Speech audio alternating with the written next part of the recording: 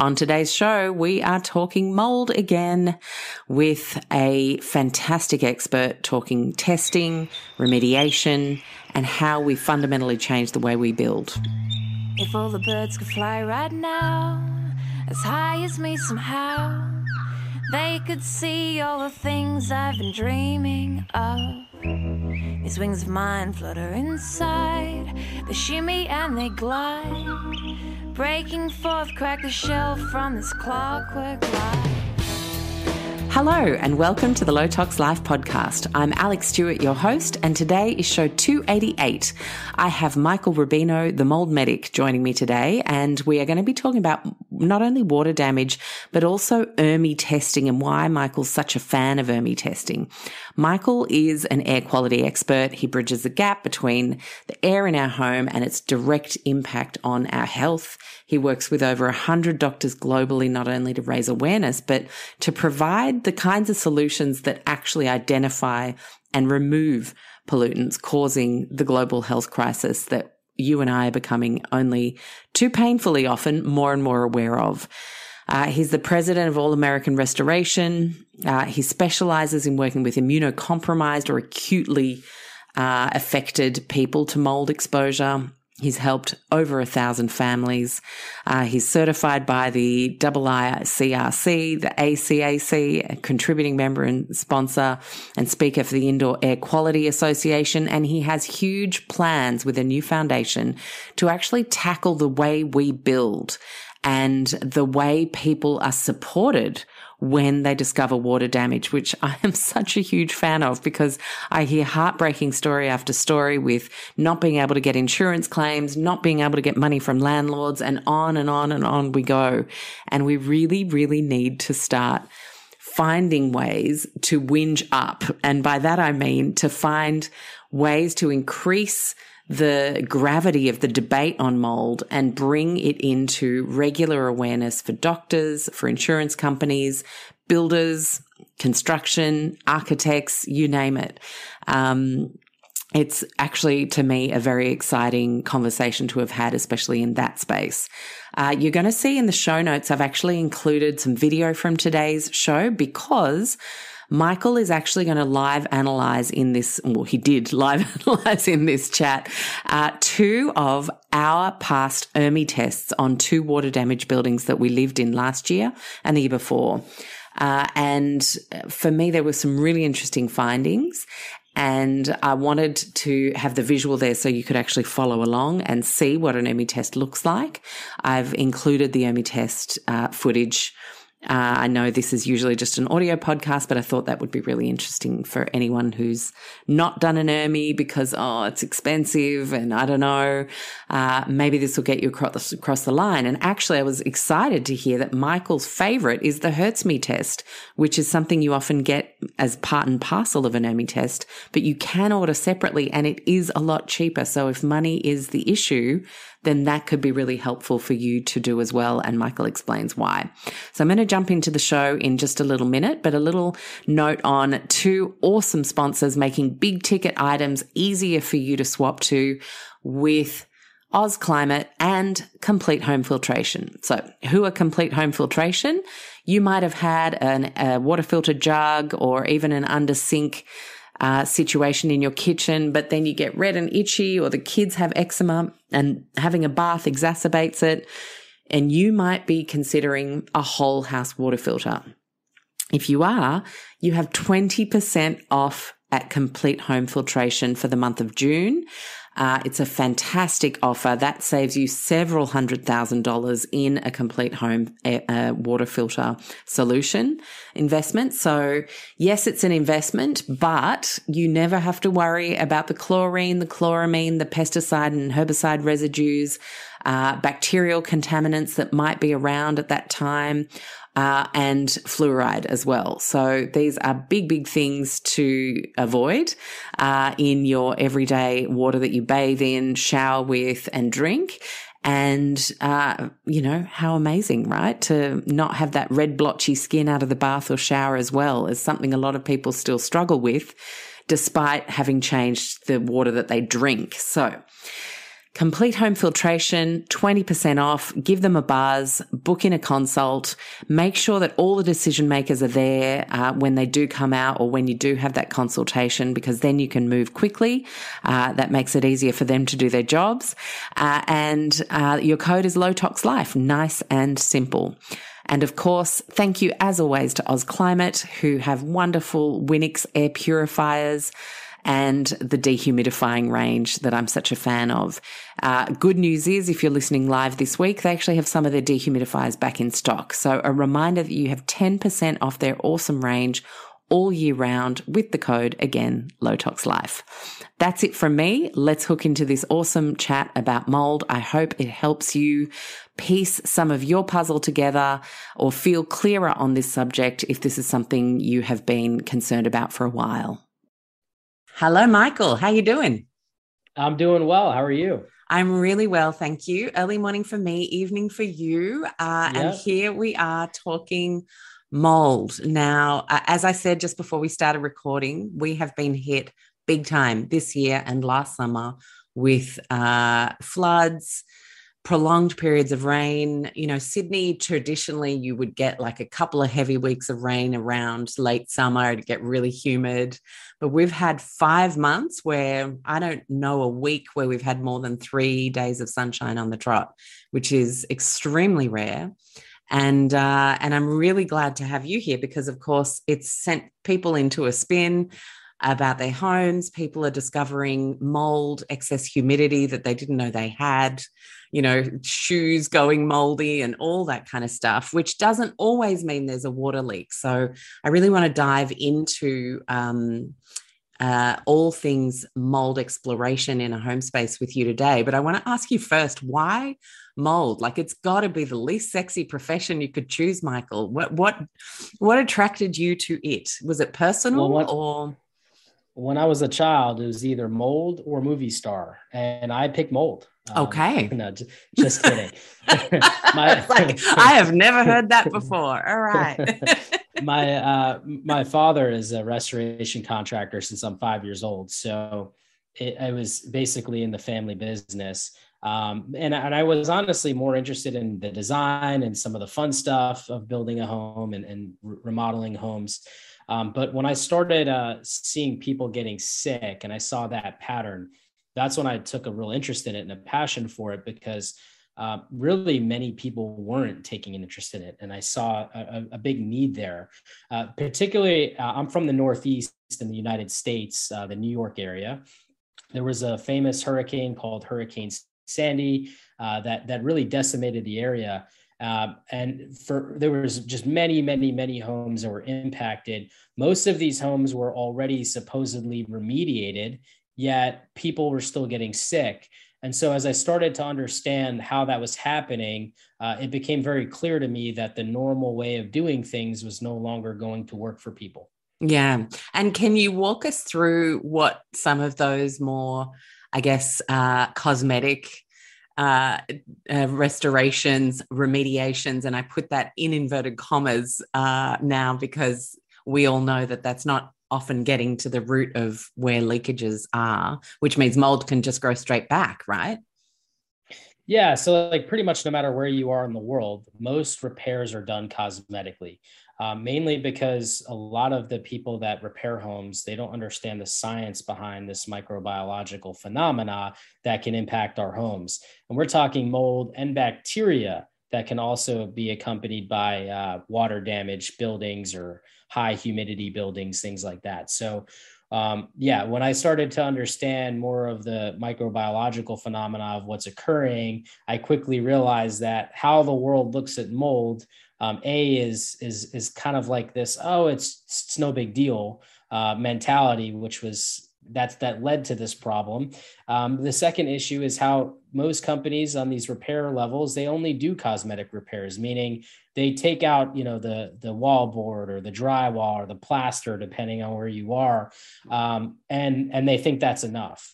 And it's not enough, right? Because these mold has roots called hyphae that grow into our building materials, into our structure. And that's true whether you have wood frame homes like the US or you have more masonry homes across Europe and the rest of the world. So either way, these are semi-porous substrates where mold can actually grow its roots into. And so it needs to be removed properly and verified that it's removed properly before it gets rebuilt. And those two steps are basically missing almost anywhere in the world. And I would imagine also missing from basically any insurance policy in the world. Yes, that's another that's for me the problem. big problem here, because we don't have medical recognition of this as something that can cause harm in an inflammatory multi-system way. We've recognized it as an allergic thing for a little while now, which is at least something, I guess, exacerbates asthma and maybe causes hives and sneezing, but it is so much more than that.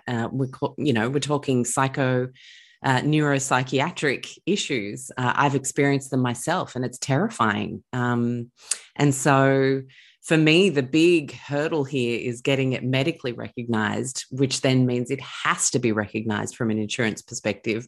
But I kind of think that's why it's not being medically recognized, because that would just literally put so many people out of business, builders, construction, insurance, because it grows everywhere if it's been badly built in the first place or someone has intended to a leak.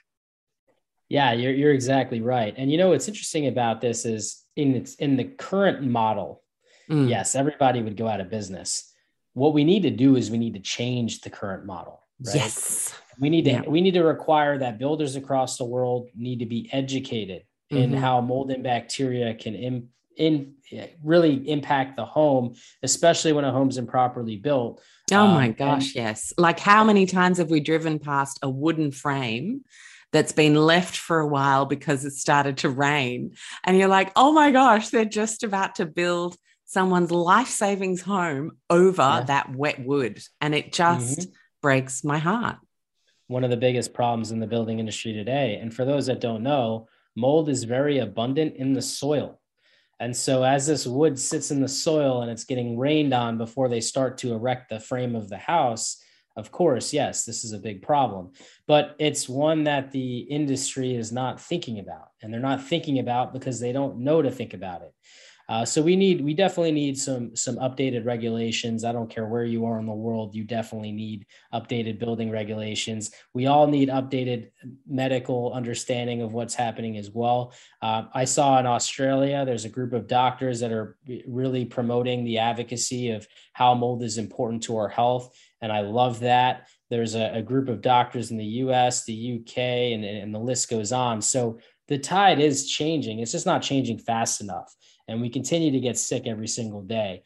And I think that's part of the problem. And I also saw an article in India that people were dying, not from COVID, but from mucormycosis.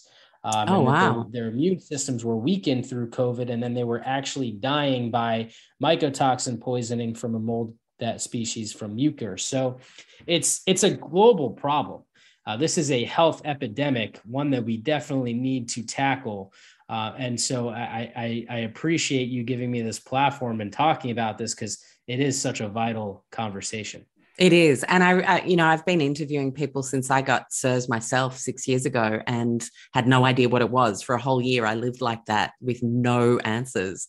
And so for me, it was always like, if someone wants to talk mold, help raise awareness, knows what to do, we just need to keep giving people voices, because I think it's going to get to a point where there's enough of us who understand it and we can mount a global case for change.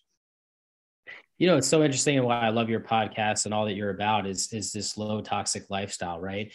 It's just so interesting because we've never really looked at things that way.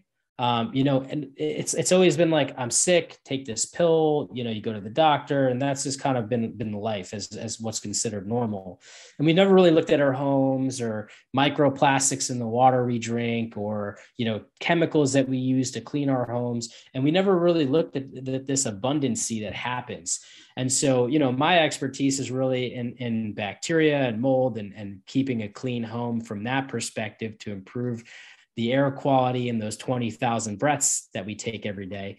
But the interesting thing about it is really it's this whole phenomenon about doing everything you can to reduce this toxic footprint on planet Earth that we are all exposed to.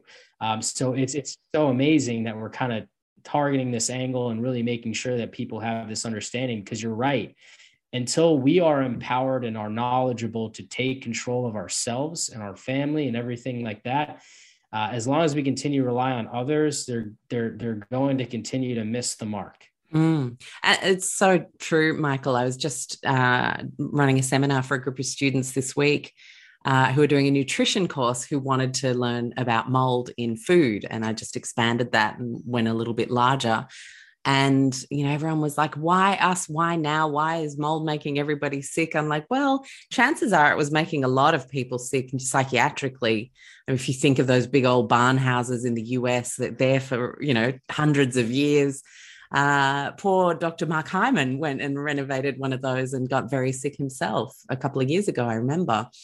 And we have that here as well. Old colonial houses, no one's updated them, done anything.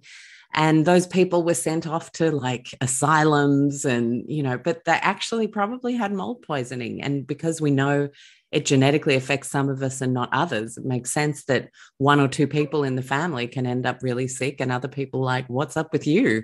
So it's really brilliant now that we understand so much more and we see mold as not just being this annoying thing we have to clean when it shows up, but a sign that something is wrong with our indoor living environment. And then it's time to investigate. So can I ask you, given you literally work in moldy buildings for a living, and this is something I harp on about when someone wants to go tackle their moldy leather jacket from a bout of rain and things like that, and they're just literally grabbing a wipe and a spray and they're just going for it. I'm like, no, PPE is really important. How do you suit yourself up? Are you in full hazmat gear when you go into houses? Yeah. There's some videos of me online in a full suit if anyone's ever interested in Googling and finding that. But okay, Tyvek suit with the boots, with the hood, face masks. All of our personnel wear these PAPRs, so they're like the full on hoods with the actual ventilators attached to them. And we wear gloves, obviously tape sealed to our Tyvek suits.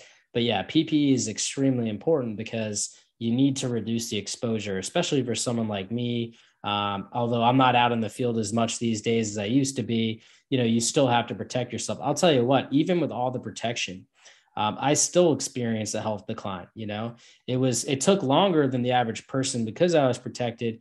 But, I would say it was about 10 years after I got started to notice I wasn't quite as energized as I used to be. I was gaining weight unusually more than I usually did.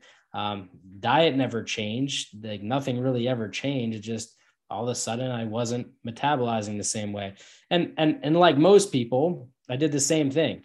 Maybe I'm just getting older. I got 2 young kids. Oh yeah. I went through the same thing. I had a young boy with a business. Everyone was like, yeah, it's pretty normal to get resistant weight loss in your late 30s, early 40s. And let's work on your hormones. It's like, well, that's all lovely, but that is symptomatic work if there's a root cause.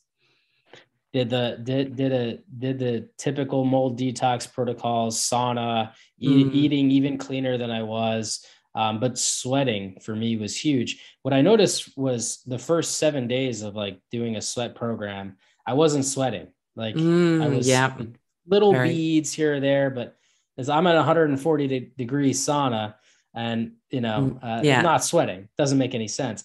About 7 days after, I started sweating again, like a normal person in that type of temperature. And, I think it's really important to look at that because after that, I started having more energy, less bags under my eyes, started to feel better, lost 30 pounds in like 3 months. I mean, it was just kind of got back to a state of equilibrium.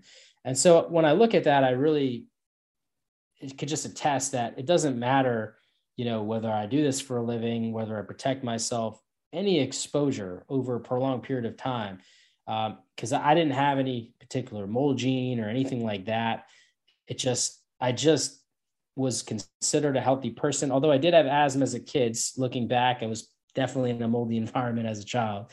But, other than that, I would say I lived a relatively normal life. But even still, I was, I felt it 10 years later. So I think it's worth saying, and, make sure you protect yourself and definitely take it serious. And, this really can impact people's health. I've seen thousands of people sick in one form of fashion or another, both physically, mentally, psychologically.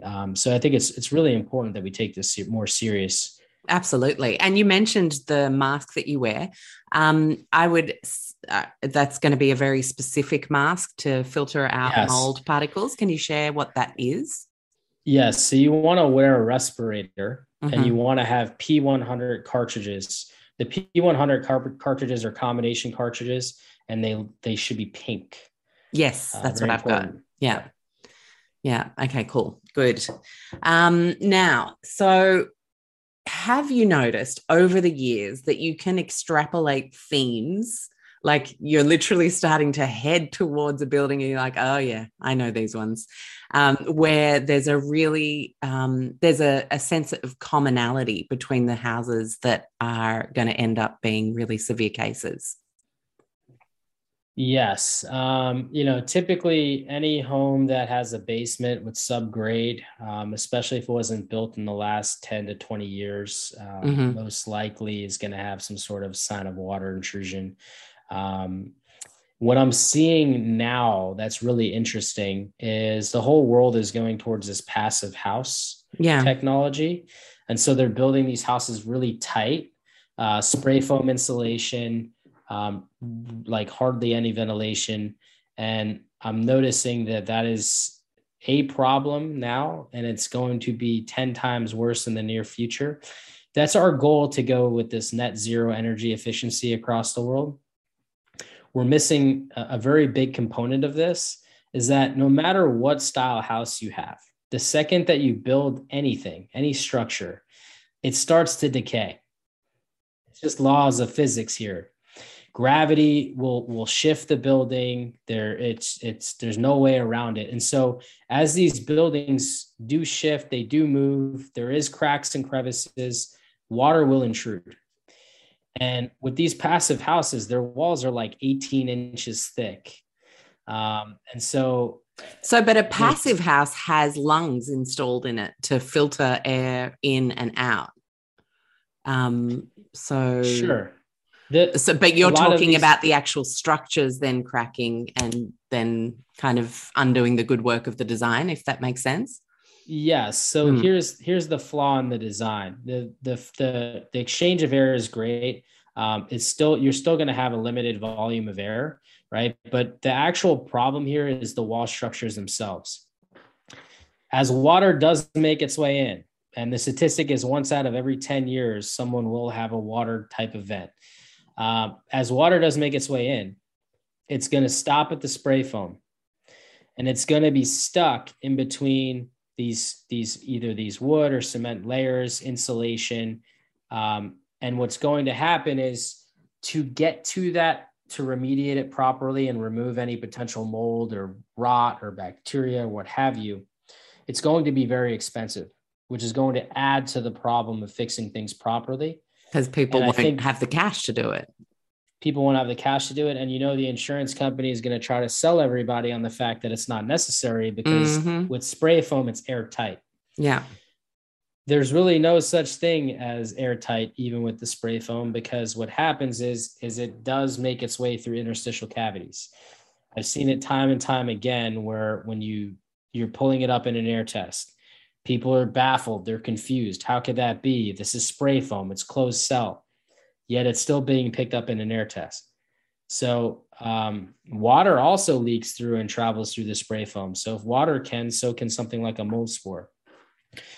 These are interesting things to discuss, because I think that it's only going to add to the complexion, because before passive house, it was, you had some wallboard, you had some plaster. It really wasn't a big deal to open up the wall, and insurance companies didn't want to pay for things to be done properly then. They're certainly not going to want to pay properly when you have an 18-inch thick wall that you have to dig through in order to do that. So I see that becoming a problem. And I think that we need to change the way we think about the building industry. I think we need to understand water is going to make its way in at some point. How do we build this place so that it's safe when water does come in, or it's easy to fix when water does come in?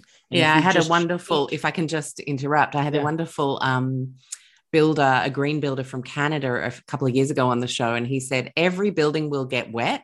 It's our job to make them good at drying as well. Yes. Yeah. It's exactly right. But we're not good at it yet. No, not very good at it.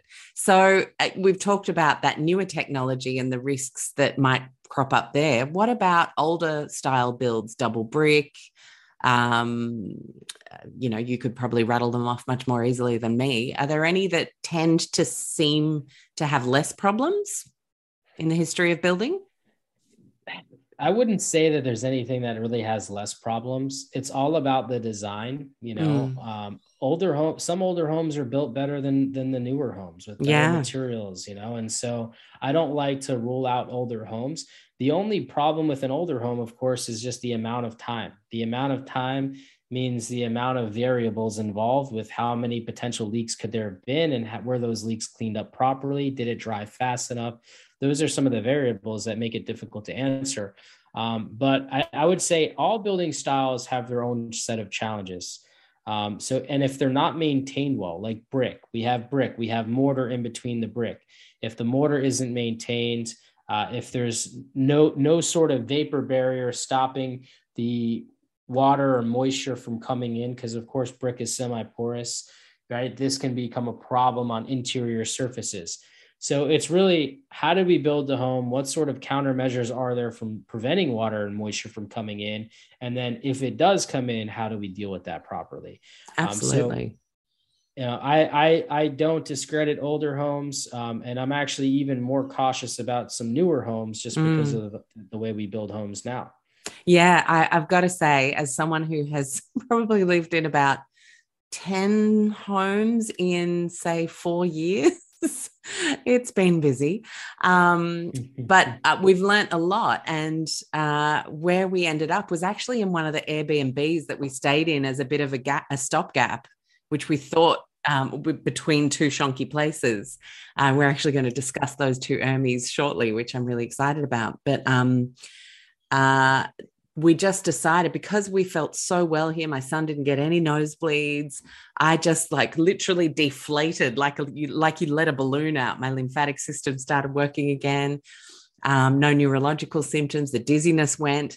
But Michael, this place was built in 1910. It was actually the first apartment building in this suburb, double brick. And the only thing I can think, and it's even got carpet, like everything that you would go, oh yeah, no, and dark. Very dark in the bedroom and the living area. As you can see behind me, it's not bright and sunny. And the only thing I can think is good, solid tin roof structure with big eaves. So whenever it's raining, absolutely no water gets onto or in through any windows, and double brick. And we're in a middle floor, so we don't have any rising damp, and we don't have any roof issues. That's the only things that I could think, well, maybe that's what makes it great. But, we had 5 months of rain, and I was able to keep it under 60% humidity in here with a tiny little 16-liter compact dehumidifier on for a couple of hours a day. That was all I had to do. I was blown away by that, because historically, any house we'd been in would have operated at around 90% humidity, and it would have been impossible to get it lower.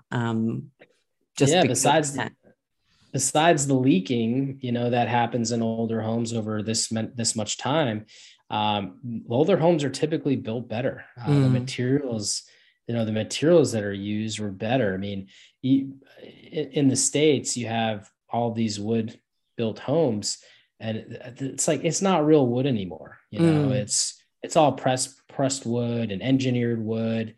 They used to literally mill lumber, and they would put it up. Yeah, it was rough lumber. It wasn't finished and smooth. It was just rough raw lumber. they don't use that anymore. And I think that adds to the complexity and to the problems as well. It's just better food sources for things like mold and bacteria. But I like older homes. I'm myself in a home that's built in 1976 with plaster walls. And I mean, the air quality in here is phenomenal. So I've been in some newer homes too in the past. Typically I stay in like the 90s and early 2000s.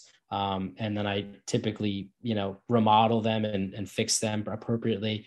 But I'll tell you, I have a love for some of these older homes. Yeah, cool. Okay. So if we can't necessarily rely on any particular building era, because each comes with its own challenge, before we talk about starting to fix when we have water damage, what are some of your key, these are the things to look for when you're checking out a place?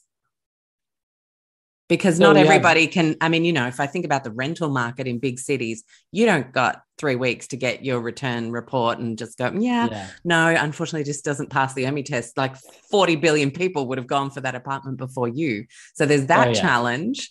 But then also when buying a home, like sometimes people are so squeezed that spending that extra $500 for a test might just feel like really tough. But, of course, try and sell them on it if it's something that you would count as a non-negotiable. Well, I don't like to sell people on things that aren't practical, of course. If you have the means for testing and your health is a big concern, obviously there are certain people that are going to be highly reactive that may have no choice but there are visual things that you can look for. Of course, staining, any staining that's signs of evidence of water damage, that's got to be a no for me. Some things that you may want to check that you may not always check is underneath sinks, bathrooms and kitchens, especially. You're checking underneath these sinks and you're looking for signs of water damage, pipe leaks, mold, things like that. If you see that, that would be a no for me as well. There's an interesting tip that I've become a little bit known for, and it's the actual toilets.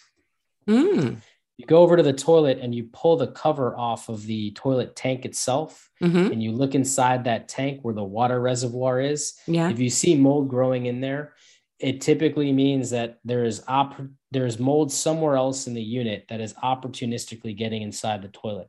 Because it's very unlikely that you would have a spore or two that comes in from outside that gets into that toilet tank. Yeah. You typically need to have an abundance of spores in the environment already to opportunistically get inside that toilet tank. So that is a really good indicator. Of course, it's not perfect. It's not foolproof. If you see a clean toilet, it doesn't necessarily mean that the place is clean and you should spend your last penny on it. But, I think it is a really good sign if you see that the toilet is very moldy. It's a good way to know to walk away. Pulling out the fridge and checking behind it is always good too, seeing if there's been leaks in there, because a lot of those refrigerators do leak. I think is another great way. But, I look for cleanliness. How well has the building been maintained? Does it seem clean? Is there any weird smells happening? Does it smell? Yeah, because musty? I think this was you. I was reading something from online recently where a building shouldn't have a noticeable smell. Yes, you're right. Yeah. Yes, because if it has a noticeable smell, that there's something wrong. The presence of water will definitely give that humid, watery smell, that we've seen in damp environments. And then mold itself also produces what's called MVOCs. For anyone who may not know what a VOC is, if you've ever painted a home and you've had that paint off-gassing smell, that's a VOC. So they're volatile organic compounds that are actually particles that enter our noses and create this sensation of a smell. And so when you have that damp, earthy, musty smell, these are particles being created that your body is sensing. So, that's a clear sign that this place is not going to be a healthy place. So those are some of the obvious and not so obvious things. And then, of course, testing is much more scientific in nature, and you're actually getting real data. You can check different species and get quantities. But yeah, testing is not always so practical. If you're buying a home, definitely don't just rely on a toilet tank, test it. But if you're renting, you don't have an option, you need to have some good tips to be able to look for. Yeah. I always look for bubbling around skirting boards as well. Oh, if it's a ground Yep. floor, because I remember we checked out this beautiful apartment. They had literally just spent a good $500,000 gutting it and renovating it. It was a stunning renovation. Maybe 2 months after that renovation was done, they were opening it up for leasing. And there was one bedroom which had bubbling, and then that led out onto a patio that I saw the drainage had actually, like, the tiles look water stained around the drainage hole. And I was like, oh my gosh. That's just leaking right back into the bedroom. I then feel sorry for the person who did that, because they obviously did it to create a beautiful home for their investment, to increase the price and increase the chance of people loving it and staying. But they've actually shot themselves in the foot by not being mold literate and drainage literate. Yeah. Mm. Yeah. No, it happens all the time. You have good people trying to do the right thing, investing, providing people with beautiful homes. But when you make those types of mistakes, it backfires, because now you have an unhealthy environment where people can get sick. And that wasn't the intention. Exactly. And then you get high turnover rentals. So every 6 months, every year, people want to leave, which costs you a ton in agency fees. And this is why I like speaking to everybody, not just the poor guy who got the mold illness and is dealing with that, but like, think of your dollars and how you're spending them. It's of course, it's really important. Okay. So I'd love to ask you, when you do these inspections, how much is it a problem of just indoor air humidity issues? And then how often is it an actual leak? Like, what's the split? I think it's always a combination of both. Okay. It's very rare that I see a house that only had humidity and no leaks, or only had leaks and no humidity. Leaky buildings tend to also include humidity. So you typically have a balance of both. Humidity is a big problem. I think one that's often overlooked. And so I definitely want to harp on that, because I think leaks are a little more obvious. With mold, certain species of mold like Aspergillus or Penicillium, and these are mycotoxin producing molds, so definitely not molds we want to have, can start to grow in as little as 60% humidity. So, I spoke to a lovely couple today who was like, yeah, my basement's 70% humidity. And I'm like, yeah, that's far too high. And they weren't aware, they thought too high was maybe 90% humidity. And wow. So it's important to know that, because 60%, that's where you're in the danger zone, where certain species of mold will begin to grow. So keeping things like a dehumidifier is going to be vital, and controlling the moisture content in the air inside of your home is going to be very, very important to making sure you have a healthy environment. Yeah, absolutely. I harp on about dehumidifiers all the time. I'm like, if you don't have one and you live on an East Coast, it's like you're literally asking for a mold problem. But of course, again, we don't know. So we can't get upset with people. It's just about just blowing the trumpet as often as you can. And a lot of people would be happy to buy a fridge or a dryer or something else in their house for $500, but go, oh yeah, but a dehumidifier is a bit of a nice to have. It's like, no, it's an absolutely essential to have. I mean, that for me would be worth bad debt, like an Afterpay or a credit card or whatever you can do to get one. I think it's just the most beneficial appliance. It's important to remember that, things like a new kitchen or a new car, they're worthless if you can't enjoy them. And you can't enjoy them if your quality of life suffers because of all these other things around your health. And I think it's really important. I've noticed a lot more awareness today over the last 10 years. So this is all good. People are heading in the right direction. But, I get it. Like, this stuff is expensive. Testing's expensive. Dehumidifiers are expensive, but so is getting sick. And so, it's our job to create this awareness and give people the information that they need so that they don't get to that level, because the stories I can tell you about how extreme certain people have gotten, you've been through this yourself. I don't want to see people get to that level. It's heartbreaking, and it's very is dark because you can't really get any mainstream help. So you have to go down rabbit holes. You have to find, it's like an underground illness, which is just heartbreaking. Yeah. Yeah. It is. We're like the hipsters right now, how, and the popularity chain. And so eventually it'll catch on and go. Eventually everyone's going to want to grow a beard. There you go. But no, it's important. Super important. And so adding a hygrometer to your shopping list of when you go inspecting places is a good one, because you can just get it from your Home Depot or your local hardware store, and that tells you, oh, the indoor air humidity in here with literally no one in it, no cooking, no anything that could possibly spur it on is 80%. Let's just turn around and walk right out of here. Yeah. And with Amazon, you can get it delivered to your door in 2 days for a very good price. Yeah, exactly. So, okay, next question I have for you is around flooding, because you mentioned Hurricane Sandy and how tragic that was for your area. Here we've had a number of floods, people evacuated from homes, schools just literally wiped off the face of the earth. A good friend of mine's kids go to a school where they literally just didn't have a school the next day, which was heartbreaking. And the better part of a town called Lismore completely underwater. So really intense. And obviously with the situation we've talked about already around insurance and, these things take time.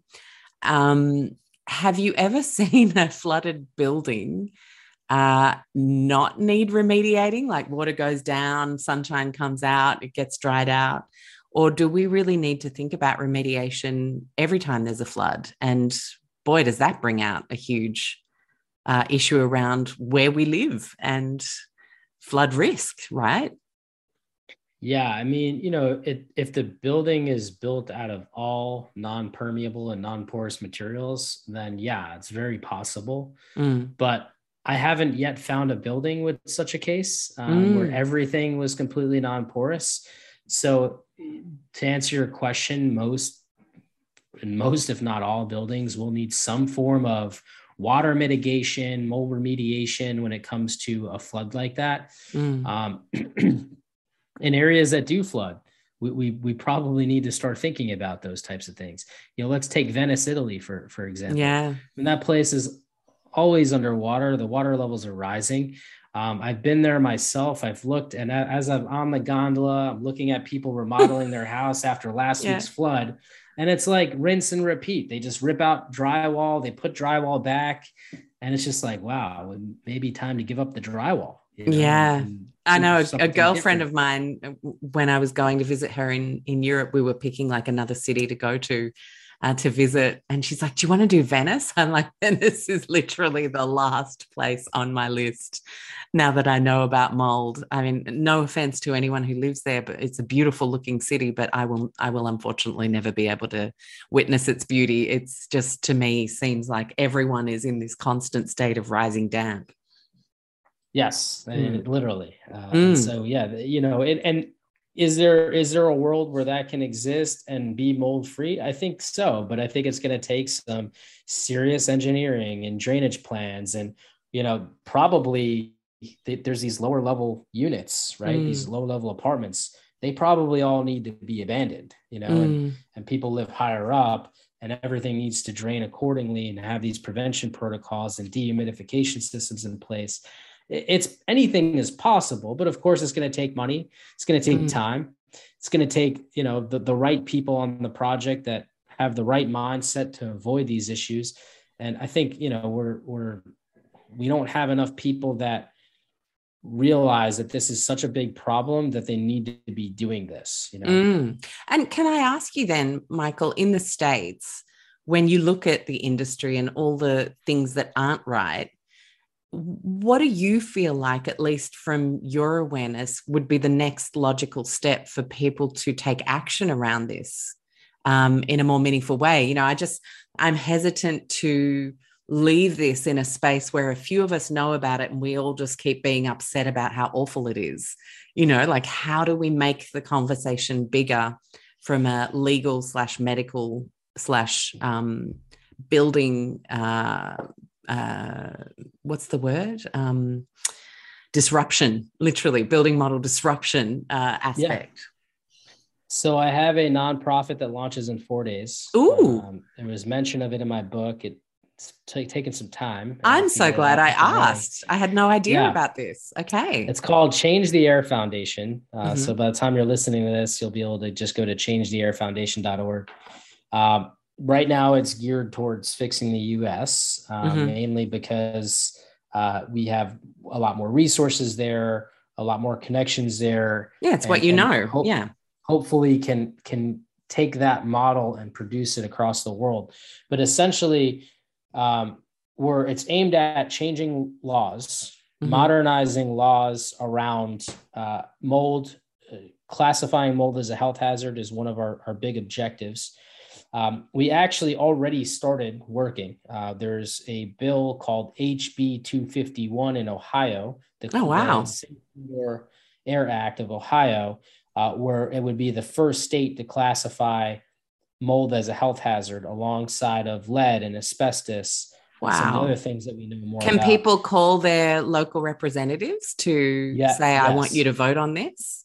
Yes. And as a matter of fact, we'll be helping people do that. So brilliant. I'll put it in the show notes because I know we've got a few people in Ohio who are part of the community. So yes, for sure. And no matter where you are in the world, join the newsletter so you can get informed about all this free information. But also we plan to continue to build this out and help people in different countries. Obviously, everyone has different laws and different regulations, but the meaning behind all of this is the same thing. It's to modernize the world regulation system on how important mold is to our health, how it is a health hazard, and how we can really prevent this from being the health crisis that it continues to be. But it doesn't just stop there. We have obviously mold regulations. Our job is to sell the insurance companies in the United States to change their entire business model so that they can continue to make money, because look, everyone has to make money to it's really important to create a win-win, right? Yeah. So we have an idea to create a win-win. Happy to give my idea. Basically, it's changing the business model and making sure that people are educated about mold and allowing them to purchase a mold option. Right now, they just don't include it and don't tell you about it. That's not helpful. No. So making it a law that they have to educate people on the dangers of mold, and making sure that they understand that there's a separate policy for that can make them covered for mold, I think would be a win-win. That would be amazing. Absolutely. Yeah. So that's my sales pitch to the insurance industry for anyone who may be listening that works in an insurance company. And we also have the medical community that is doing a great job across the world, becoming more and more aware, but it's not in the curriculums, right? There's no mention of that. There's been very little tools and resources for them to do that. And so I'm excited this is something that's exciting because it's going to be a global product. July 1st, we released something called the dust test, and our plan is to partner with doctors across the world to have these tests available in every doctor's office across the world. And the reason being is because you'll be able to, if you believe that mold is a problem, and doctors will need to be educated on the signs to look for, they'll be able to test the body and test the home and show the correlation of data. Wow. So that the person can empower themselves to take action on whatever action they need to take. Maybe they need to move. Maybe they need to make some repairs. But we need to the only way this works, the only way we achieve change is through education. Absolutely. The technology and the resources that we already have at our fingertips, and put them into the people's hands, right? Because it doesn't matter if I know it all. It matters if we all know it all. Exactly. And then this dust test, One of the huge barriers is the kind of private cost of doing these sorts of tests. Have you found a way to make it cheaper for people to analyze their dust, or is it still around that few $100 mark? It's going to be around the few $100 mark for right now. Which is fine. It's just like, I'm Yeah. always conscious of that, especially people who've had to move a couple of times. Like, I know all our life savings just went out the window after a few moves and all the medical tests. And I'm like, gosh, that is, you've probably been a member of the toxic mold group, the one that's central to the US. We have one in Australia as well that now has 10,000 members, which just, for me, with such a small population, speaks volumes of how much of an issue this is. If those 10,000 even know about it, how many thousands don't? And you see people ending up in tents and homeless, and it's just, it's totally heartbreaking. So, well, things get cheaper with time. Exactly. Economy of scale. Yeah. It's economy of scale. And I think that the reality of the situation is that the lack of awareness means that there's less of a demand, means that there's less labs across the world, means that people aren't doing this. So the plan is to continue to grow and scale this so that we can convince these laboratories, because our hands are tied by the fact that we have to partner with laboratories. So if we could start moving volume, we can convince these laboratories to give better rates, which means we can pass on those better rates to the people, which means people can get the information they need at a cheaper price. With that comes expansion across the world of these labs popping up all over the place to give people more access. So then the shipping costs will decrease as a result. And then I think you really get to a point where, for $100, you can go and get the information you need as opposed to $200 or $300. So I think, I'm starting off at the same point of everybody else right now with the goal of getting this as cheap as I possibly can. Yeah, amazing.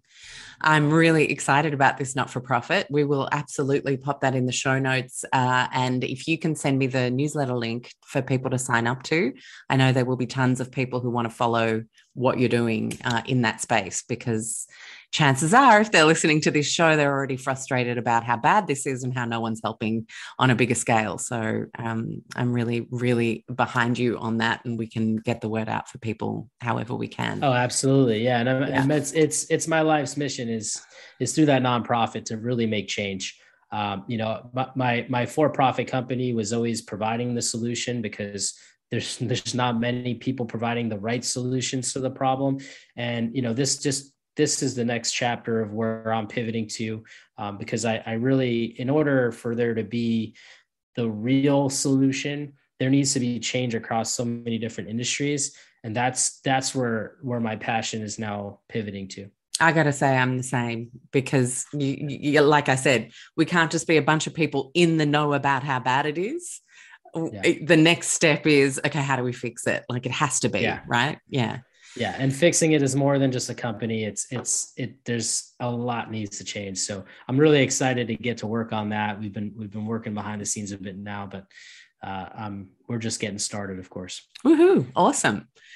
Okay. So when it comes to, you've said this a couple of times, and so I would love for you to go a bit deeper into the fixing it part. So you've said people often don't do it right. What are the steps you take to make sure that you've actually gotten to the absolute root of where the moisture is coming from? If that doesn't take too, I mean, that's probably a 3-day seminar in and of itself, but if we can get like the skinny on it, that'd be amazing. Level, yeah. Yeah. The skinny on it is, of course, you're going to have to remove building materials. There's just no way about it. Especially interior wall finishes. You have to get to the cavity, which is going to be the spaces in between the finished surface and the structure itself. And you have to follow that path of water. And, at least I know this in the US, and it has to be a thing that happens everywhere, because it's all based off of the IICRC. But everybody does these like flood cuts, right? Where they cut like 2 feet of the bottom of the wall, and they think that that's enough to just let it all dry out. And just by removing that, because the water comes down to the bottom, they're going to be fine. but they're not. You have to follow and open up along the path that the water traveled, because that's going to give you full access to see exactly where the water came in from. And B, depending on the building and the style of building, if you have insulation that can harbor water like a sponge, or if there's any building materials that got wet, that if not fully dry, they're going to grow mold, you need to open them up so that you can remove them and make sure that they're fully dry. Because these fans and these machines that these guys use to try to dry stuff out, it doesn't get it to fully dry. It just doesn't. Think about it like this. If you put a wet sponge on top of a counter and you let it dry, when you pick up that wet sponge, you're going to notice the counter is still dry. It's still wet. The space around it, all dry. Because whenever two surfaces are touching each other and they're wet, they're going to harbor moisture a lot longer. This terminology is called trap moisture. It's trapped between two surfaces, going to take 10 times longer to dry. And this happens in our homes because our homes are built with materials that touch one another. And so when water comes between them, they're going to stay wet far longer. And if we go back to mold can grow in as quickly as 24 to 48 hours, it's very likely that these wet surfaces will be wet far longer, giving this opportunity for mold to grow. So we have to open up along the path the water traveled to be fully safe and be fully sure. The next tidbit is when you remove these building materials and you find mold, you have to remove it from the structure. There is no product out there, not one, and there probably never will be, that will kill mold and make it completely safe. I mean, I see words all the time: kill, destroy, vaporize, I do too. Michael. Terms. It is so heartbreaking because I'm like, guys, you can't kill it. If it's in your silicone, if it's in your grout, get a tradie in, replace the lot, and start dehumidifying after your showers so you don't get it in the first place, as just a simple bathroom example. Right. But also, like, what happens when you kill something? Yeah. It revolts. It like mounts up an attack and it gets stronger. Like, look at antibiotic resistance and where that's got us. Yeah. Let's go out to our garden right now visually and take you through a little exercise. Okay, let's do it. You have a pesky weed that's destroying your flowers. You kill it. What happens? It shrivels up. It's still there. It's still there. Now, when we're dealing with something like mold that's microscopic, when you kill this microscopic organism and it breaks down into smaller particles, it shrivels up or whatever it is, you still have mold everywhere. It's still opportunistically entering the body. What happens? It's still going to cause some sort of reaction. There's the other part of mold is I think this is a big confusing thing, is mold is both an organism and a living organism, and it's also a particle. Go back to this plant analogy. We have weeds. These weeds produce seeds. They get airborne. They settle in the soil. It rains. We get more weeds. Mold is very similar how it reproduces. Well, that's how fungi reproduces. Yeah. It's a spore, right? It just blows and grows somewhere else. Yeah. Right. So the spore is not actually alive until, just like a seed, it's met with water, it has a food source, and it grows into an organism, just like a plant is a living organism, right? With these products that are designed to kill mold, it's kind of silly when you think about it like this, because they're trying to, it's like going out to your garden and trying to kill seeds. Seeds aren't alive. What are you trying to kill? You want to remove these seeds. You want to remove the roots of the plants. So with mold, you want to remove the roots of mold. You want to remove the spores that mold produces. And that's how you create a safer environment, by trying to kill and fog. I mean, fogging's huge all over the world right now, and it's not worth it. It's not worth a nickel. As long as we try to go that direction, we're going to fail and people are going to stay sick. When we go towards the direction of improving the environments, when we do have a problem, we remove it, and we remove it safely and properly, we're going to have healthy habits. We're going to have healthy environments. Mm. So, so true. And can I add something to your not-for-profits mission? I have to. So something that really gets me is you have an annual fire check here in Australia. So the fire people come and they test that your alarms are working, and they have to write it on their little thing, and they have to submit it to their people. And then there's government people all around Australia that know for a fact that everybody's house has been tested and their fire alarms are perfect. We need the same thing for every building, commercial or private, that has air conditioning systems. That's amazing. It's an amazing idea. I had no Right? idea that they did that. I came up with it recently because it was just when the fire people were here, I'm like, why don't we have this for air conditioning? I get poisoned in commercial air conditioning all the time. I can feel it. My heart rate's different. I have a bit of a brain foggy couple of days. I'm like, ooh, that was hard for me to articulate a couple of words that I meant to say. So there was mold in that building. And imagine if every year you had to sign off and say you'd done a dust test, you'd cleaned your ducting and your split cycle systems, and they were 100% safe. Yeah, that'd be brilliant. I mean, that would be amazing. Because that's another huge source of mold poisoning. I know it's not your field, but it just feels like if we're tackling safe indoor air environments. Well, you're exactly right. So HVAC systems, they have coils, they constantly condensate, provides a great wet environment for mold to grow. And we see it all the time, almost 100% of the time. If you have molds in your bathroom, you also have mold in your HVAC. Didn't start in the HVAC, it started in the bathroom, but it's now in the HVAC because mold, it produces spores, they aerosolize, the HVAC sucks air in.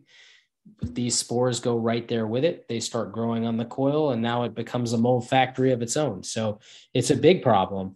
That one's a little easier to solve because we have great filtration technology available. And we can trap these smaller particles from getting to the coil, preventing this from becoming a problem. However, nobody uses the technology. What is the technology? So there's a company I work with called IntelliPure. They make a MERV 16 filter that can trap particles as small as 7 nanometers. Oh, wow. Size. That's teeny tiny. Teeny tiny. The size of, it's smaller than most viruses. So with that being said, we know it exists. We know it's possible, but does everybody else? No. Most HVAC companies don't know about it. They're installing the same MERV 13 filter everywhere across the world. And that's a better filter than is what is typically installed.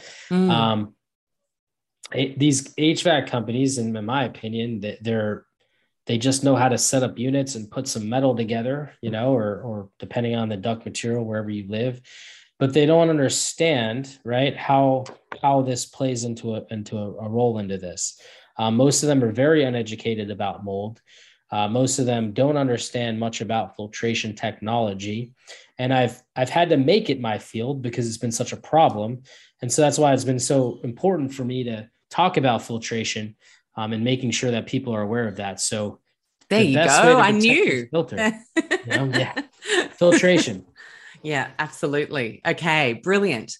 Now, we haven't talked about testing and the ERMI test specifically in any detail yet, and I would love to do that. I know we're already past an hour, but if you have the time. This can be a special episode that goes longer. Okay. I think it'll have to be. That's right. Brilliant. Okay, so ERMI testing, why is it your benchmark? But what are some of the things that you're seeing that aren't allowing people to understand the depth of the information they've actually received when they do an ERMI? Yes. So I love ERMI. And I don't love it because of the score. I love it because it utilizes PCR technology to actually speciate and quantify the spores and fragments from 36 different species that typically enter our homes that are not healthy. So I think that's why I love it. And I know we're going to go through an ERMI. I'm going to take people on a test drive into how I see the ERMI. So I think that'll be helpful for individuals. It is a great starting point.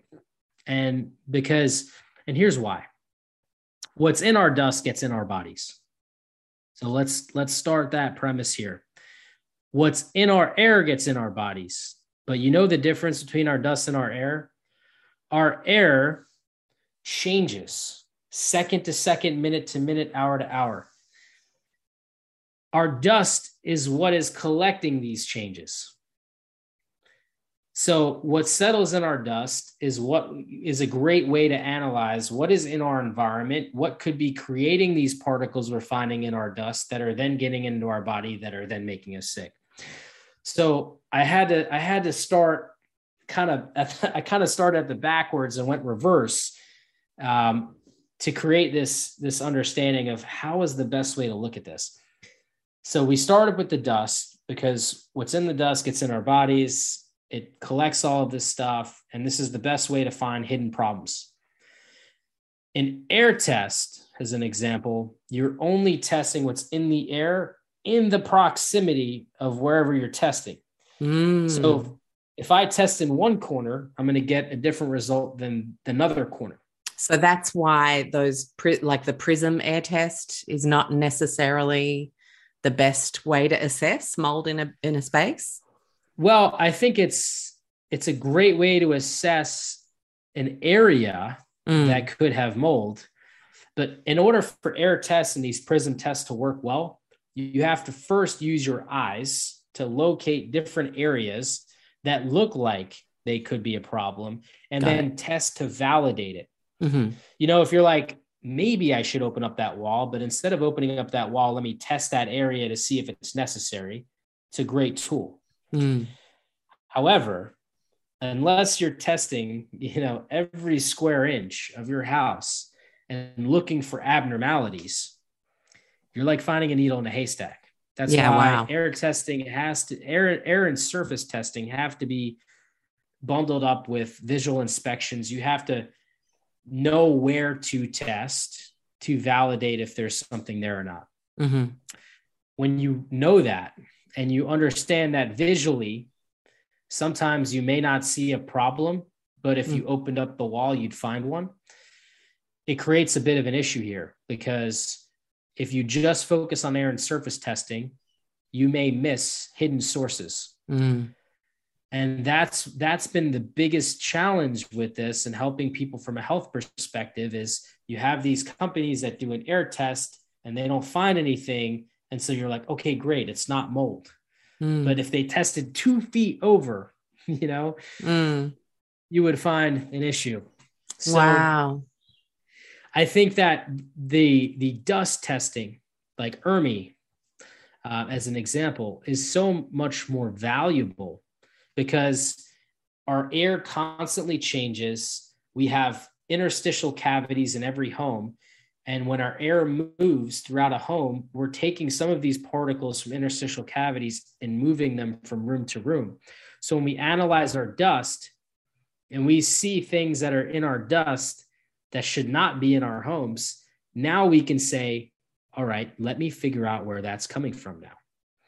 And so it's kind of like by starting backwards, you're actually more likely to find these problems that were otherwise hidden because you're going to know that it's here. I just got to find it. Yeah, especially if you bought a freshly painted and updated place where I always say buy it rough and ready or rent it rough and ready because you want to see exactly the personality of that house and how it's wearing rather than a fresh cover up so that a few extra dollars can be made. But then the expense of yours is sometimes years and years worth of pain, right?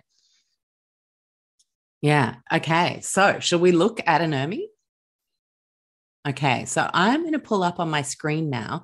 And for the people listening, we will guide you by actually mentioning the mold and the part of the report we're talking about.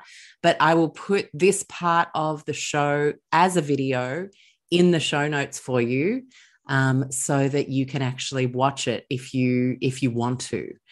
So here we have a couple of our old places that we've lived. And this particular one is what date? I'll be able to tell you based on the date.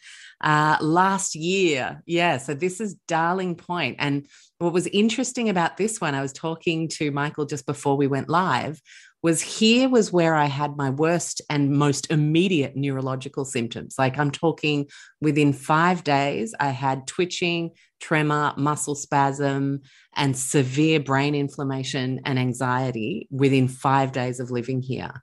And yet, score wise, which is what Michael's going to talk to us about, the score isn't necessarily everything.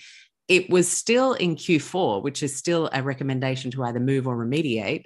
But it was the lowest of the three, which I found interesting. So do you want to talk us through it, Michael? Yeah. So if you scroll down a bit, and for those listening, you have to watch this video part because it'll really tie it together. What's really interesting is you see this legend at the bottom here where it says 10-fold higher than normal, 100-fold higher than normal, 1,000-fold higher than normal. And there's these asterisks. Well, this is always what I look at first. And I look at all the different species of mold here, and there's 36 of them here. And I look to see which species are present. The type of species is always helpful to understand, what sort of problems the home has. But the stars mean a lot, and it mean a lot more to the score than me, because when we see that it's 10 times higher than normal, okay. When we see that it's 100 times higher than normal, or 1,000 times higher than normal, it really starts to paint this picture that there's some serious ongoing stuff here. The other thing I look for is, if you look at the bottom, the sample size, 5.1 milligrams of dust. Now, why is that important? Because we want to see, each sample is going to have its own quantity of dust that they took off the sample to analyze. And so you see this number here, it says like 20 penicillium right here with the 1 star. Well, they actually picked up 100 spores out of this 5 milligram sample, because this is per milligram of dust. So each number is per milligram of dust. There is a lot of dust in our homes. So when you start to look at this, you could really start to see that this is exponential. That's why I look at not only the species type, not only the quantity and per milligram of dust, but how big is the sample size? And I'm looking at how much higher is it than normal. And you said yourself, this is the lowest score. You only had 3 or 4 molds that were 10 times higher than normal. Yeah. You felt worse in this place. Yeah. So then I'm looking at, okay, we have Aspergillus ochreus, a mycotoxin producing mold from the Aspergillus family. We have Aspergillus versicolor, another mycotoxin producing mold. Aerobasidium pullans is there's no star here. So you think, why is there no star? It's 2,158. Well, this mold is very common in HVAC systems, and we all have HVAC systems. It was very normal to have high levels of this mold. But here's another interesting thing. We have Chaetomium right below that. And there's only 6 here. Right. But one of the biggest problems with Chaetomium is it's cousins to Stachybotrys. Oh, so that's the big baddie. It's the big baddie. It's a toxigenic black mold. But what's interesting about Chaetomium and Stachybotrys is they require water, a lot of water. This is not a mold that just grows in 60% humidity. This needs water. And like most molds can grow between 24 and 48 hours, Chaetomium and Stachybotrys typically take 3 to 5 days before they can really start to grow with that constant drip or constant leak. So when I see those things, I'm thinking historic systemic water damage issues every time. I don't recall if they were in the other test, but when I see Chaetomium, even though I don't see Stachybotrys, it says none detected. ND means none detected. Let me pull up the other test. So this is Randwick, and this is where it was the highest. Oh, look at that. 2,387, 1,000 times higher. Oh my goodness. Yeah. And that was I remember. So Randwick was this beautiful 3-year-old. We thought we were going to spend like years in this beautiful apartment. And it was overlooking the water, and I was so happy. And there it was actually quite room specific. So it was my bedroom and my son's bedroom, but I was able to ride out 6 months by sleeping in the spare bedroom, which didn't have any problems, which was on the other side of the build. And we actually had, it was built on a corner where big buses and trucks, every time they came down, you could kind of feel the building shake, even though it was this stunning and it was built right into the ground. They're a family of builders, but we could see there was a crack on the corner of the outside where water was getting in. And it was heartbreaking. It was awful to see that they had literally just built this amazing structure 3 years before. And we knew from my son's nosebleeds and from my neuro stuff that it was just awful. And so now that you've pointed out that big baddie, what's it called? Sorry. Atomium. Yeah. That is huge. Yes. Oh, yes. wow. So I would not be surprised looking at these results that you didn't feel your best in this place. I'll tell you, I am a bit surprised that you felt even worse in the other place, just because clearly both places had systemic water issues. This one had a lot more. But what's also confusing about this too is obviously it all depends on the areas that you're cleaning and you're collecting dust from, because you may have hit a reservoir in very, very close to the source and picked up a lot of particles that would make this look a lot worse. And it could have been the opposite at the other place. And that's why it's so important that you're looking for these species, you're looking for the averages. Your ERMI in the other place, if there wasn't 6 scotomium there, I probably would have said, this place looks manageable, clean it, you should be good to go. Right. And that's why it's so important to look at the species, because once you see the 6 scotomium, you're like, okay, then you see Aspergillus versicolor, you see that that's high, you see that that's a mycotoxin producing mold. You start to really see like, okay, this can be a place that has mycotoxins, these neurotoxins that can really cause some serious issues, and you have to look at this and paint the picture. It's not always the size or how much is there. And everybody is different too. So you have to kind of look at what's their health history, what symptoms are they experiencing, what's inside their home, what mycotoxins are accumulating inside their body too. I bet you would have had high levels of ochratoxin A living in this place. Yes, I did. They were off the charts. You're absolutely correct. Off the charts. Yeah. So you have to kind of look and correlate the two and look at this. But I think that's why if you're just looking at the score, of course, your other score was higher, this was lower, and you felt worse here. So the score is not really the best indicator. And you kind of need to look at this more from a holistic perspective to really put the pieces of the puzzle together and say, is this place causing a problem?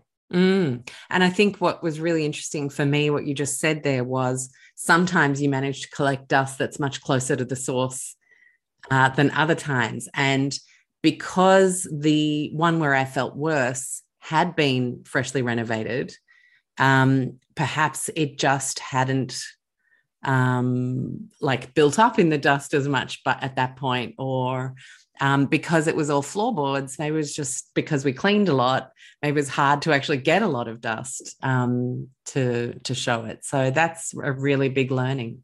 Awesome. I mean, not so awesome, but yeah. Well, yeah, no, and that's why hopefully for people that are watching in, that this is helpful to kind of look at and say, you're looking at, how many stars does it have? You're looking at, the types there. If you see Stachybotrys atomium, huge red flag, that tells you that there's definitely a systemic issue. Even if it's one spore, you're like, well, where'd that spore come from? Because Stachybotrys, it's really only going to grow in water damaged buildings. It's not something that typically just comes in off of a leaf outside, right? So you want to look at these things and you want to really determine and pay attention, because even when the results seem lower, it could still be a problem. Mm-hmm. Yeah, absolutely. And what I take from what you've just taken us through is that just because you've seen not detected with Stachybotrys, which we all know to be the really, really bad guy, you got to look at your Cotomium as well, which is a cousin, which would be less known. Yes, Yeah. exactly. It's kind of like the BPA, BPS issue that we're now having with plastics. Yeah. Yeah, it's another toxigenic mold, also mycotoxin producing mold. So causes very similar harm, and so it's definitely something you want to look out to. And I think the biggest thing to know about Cotomium is they both require a lot of water, and so and I've seen tons of times where Stachybotrys showed not detected because Stachybotrys is a pretty heavy, sticky mold. It doesn't travel very far. But when you open up the wall, there you find a ton of Stachybotrys. So that's why I'm jockeying between Stachybotrys and Cotomium. If I see either of them, I know that there's a larger issue and that it's definitely going to need some form of remediation. Okay. And can you talk us through the ERMI versus the, where is it? Hurts me. Yeah. Yes. So from a score perspective, I much prefer the Hurts Me Too. I love the way it's weighted, and I think that it's much more helpful because when you look at the ERMI score, it's basically group 1 molds minus group 2. And group 2 is more of these common molds that you find outdoors that can come inside through various influences. And group 1 is typically more of these molds that happen in water damaged buildings. The problem with that is if you have more group 2 molds than group 1, even if the group 1 molds are high, you're still going to get a negative score. And then you're going to think, oh, great, this house is great. But there still could be Stachybotrys, there still could be Cotomium, and you may be misguided into thinking the score is good when it's not. Hurts Me Too is done differently. It's actually weighted by the species, by the quantity, to kind of give you an understanding of how healthy is this home. Now, it only includes, as you see, these 5 different molds here. However, these 5 different molds will definitely help tell a story.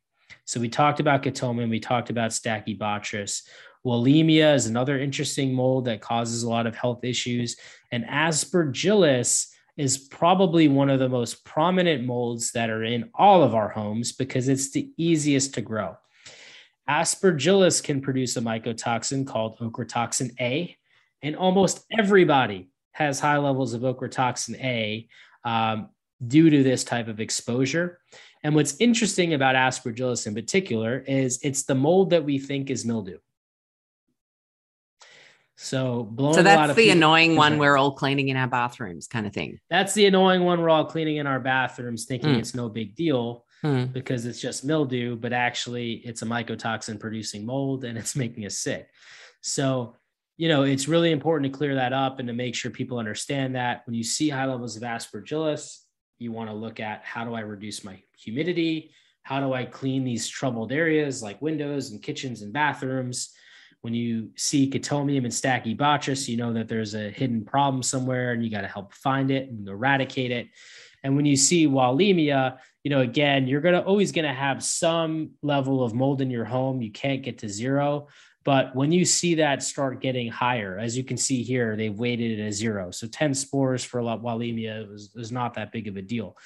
But if you start to see numbers added to the Wallemia, again, you want to find it. And these typical molds have been studied, especially with respects to sears, as molds that you want to stay on top of and you want to reduce. Now, I will tell you that any mold in high levels of high quantities is probably not something that you want to have in your home.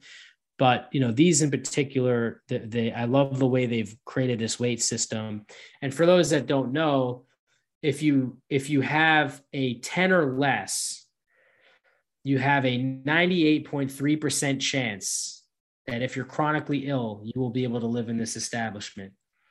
If it's a 10 or more, and they have different scales of this, that number, the higher the number, the score is, the less likelihood you have of having sears or having some sort of chronic inflammation or autoimmune disease, et cetera, of being able to live in that home without having some sort of adverse health reaction. So the Hurts Me Too score is the one I like the best. Those are the reasons why, and hopefully that was helpful for you guys.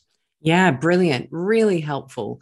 And I just want to look at the Hurts Me of the other one. So we had 12.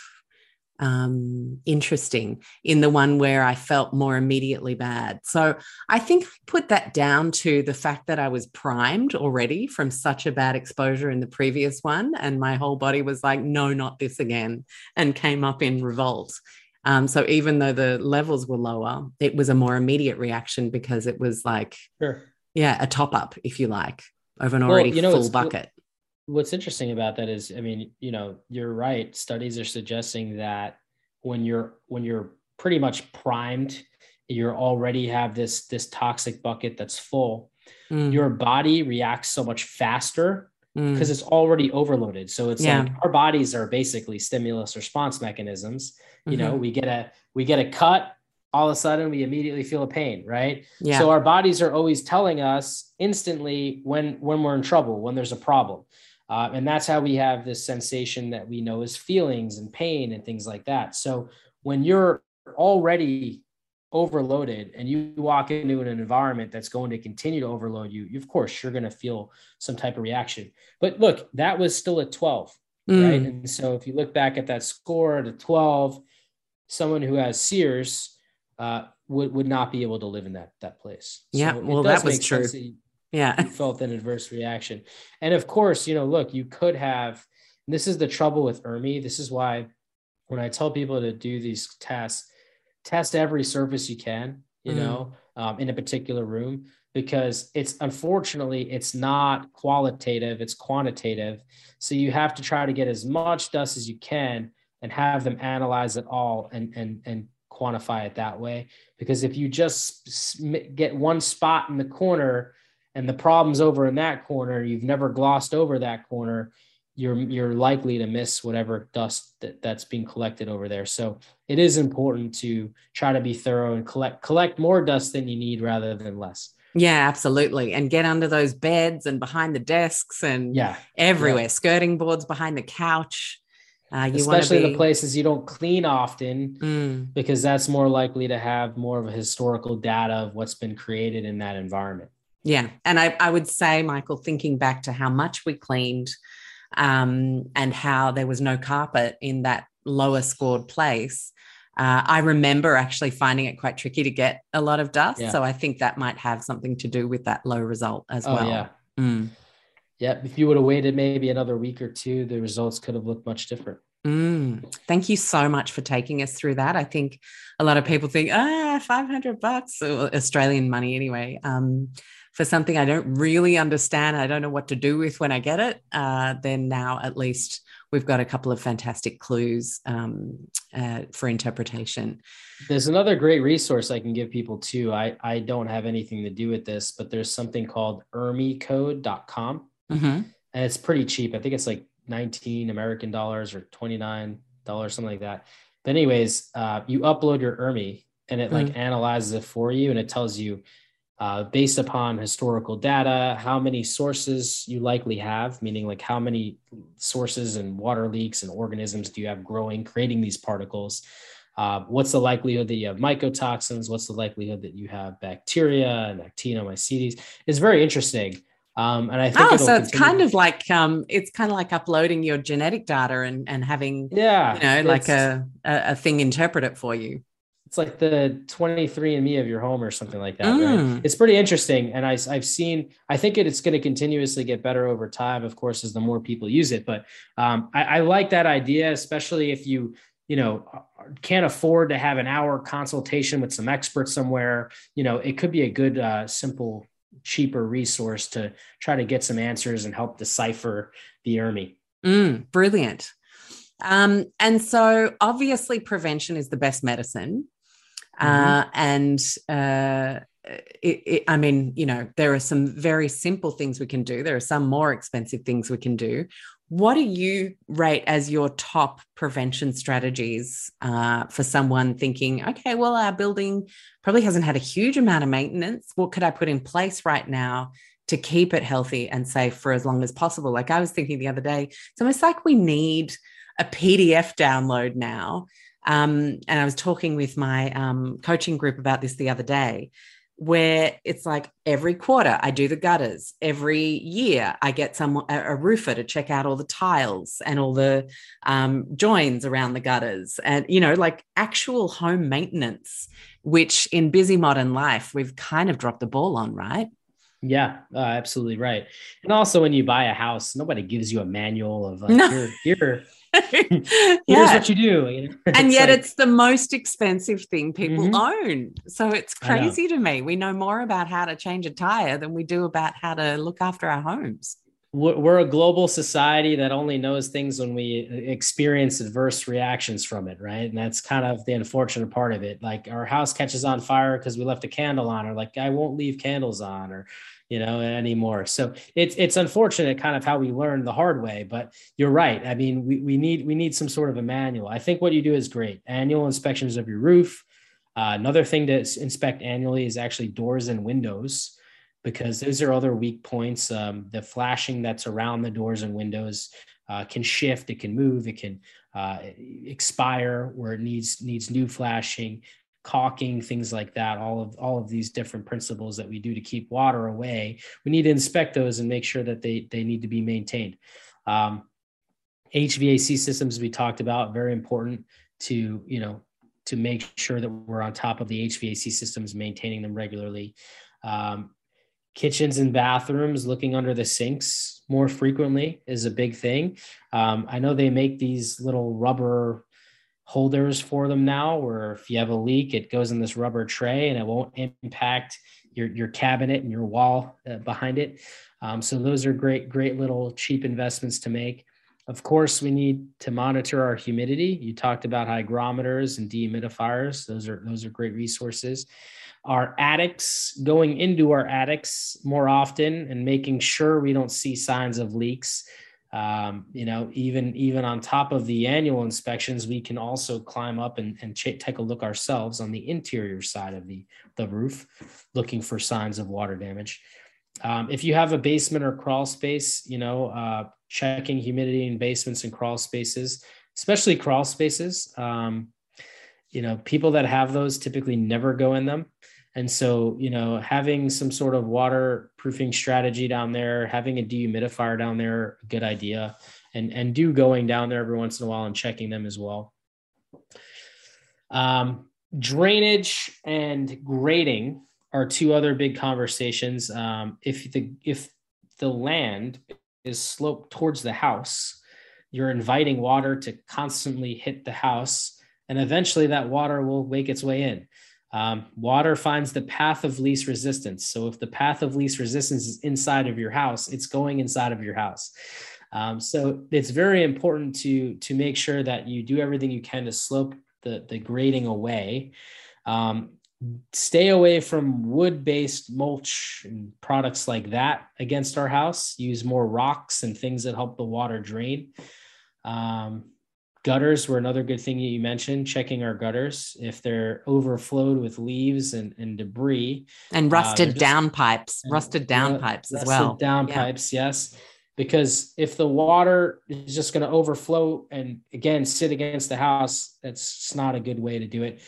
And making sure that the gutters and the downspouts, making sure that they slope away from the house. They make gutter extensions. If your gutters and your downspouts come right against the house, they sell these kits that will extend your gutter out. You want that water to go away from the house. So things like that as well. You live in a place that snows, this is very annoying, but when it snows, you get a lot of snow. Many of us have, some water membranes behind our exterior, but if that snow is too high, sometimes it can actually get into our building. So if you get big snowstorms, you may want to dig a path around the house to keep the snow and water melt loads from going into the house as well. Mm-hmm. Brilliant. That is a good comprehensive list for people to start thinking about. Thank you so much, Michael. I feel like that was a bit of a marathon. I've got all the energy in the world to talk about this topic, though, and help people towards resources. My last question for you is, I have a water leak. What do I do? Like that person, how do we find trusted resources around us? What are some of the best interview questions to ask? What are some of the best clues that they really are a mold remediation specialist? Because I feel like because we haven't got the recognition mold deserves for illness, insurance, building and construction, we therefore are very weak in the face of opportunism or, there's very little accreditation that really holds much weight, and anyone can really call themselves a leak finder or a mold remediation specialist. So how do people find the right professional? Very good question. And yes, you can't just rely on certifications, because I know many people that are certified that probably shouldn't be. So it's a sad state that we're in, but I think you have to know what questions to ask. So I think this is a great question. If I'm a homeowner, I have a leak, the questions that I would ask them is, first, are you licensed? Are you insured? Are you certified? Of course, get as much credentials as you can. I would definitely be searching on Google for Google reviews and, Yelp and whatever your review platform is, check and make sure that they have some reviews. Also ask for references. Ask for some clients that they've done recently that you can call them and ask them how was the work and how did you feel? Do you feel that they were thorough? 100%. It's kind of like basics. And when people get defensive around those kinds of questions, that for me is the big red flag. Yeah. Oh yeah, absolutely. They should be proud to share their great work. Yeah, exactly. If they're defensive, then that they're hiding something, right? If the next question, when they pass all that basic stuff, but very important basic stuff, the next stuff I'm going to ask is, okay, so I have this water leak. How are you going to deal with it? And I'm looking for, I'm going to set up containment. I'm going to contain it, make sure we're not getting this dust everywhere. I'm going to bring in dehumidifiers. I'm going to carefully remove it. I'm going to tie up the bags well. We're going to build a path of egress. We're going to take our stuff outside of your home safely and effectively. I'm kind of looking for that narrative. And if they're just like, I'm going to cut it out and, I'll be in and out in an hour, that's not the person for me. Cheaper is faster, but it's not better, especially when it comes to our health and this kind of stuff. You want to make sure that they're thorough.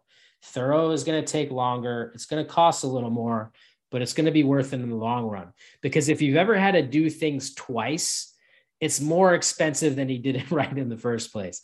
So please keep that in mind. I'm going to ask them how long it takes, and I'm going to look at it, and I'm going to assess how long it should take. And if I think that, if I got to open this up and scrub it and clean it and vacuum it, and I got to set up this plastic and these machines, I'm going to think, look, this small leak may take, an entire day, if not more. And then I'm going to ask them how long it's going to take. And if they tell me in 2 hours, they'll be in and out. That they're not setting up the plastic. They're not bringing in the right equipment. They're just going to willy-nilly hammer it out. That they're not going to wipe down the bags and make sure that they're not, doing more harm, bringing this stuff across your house.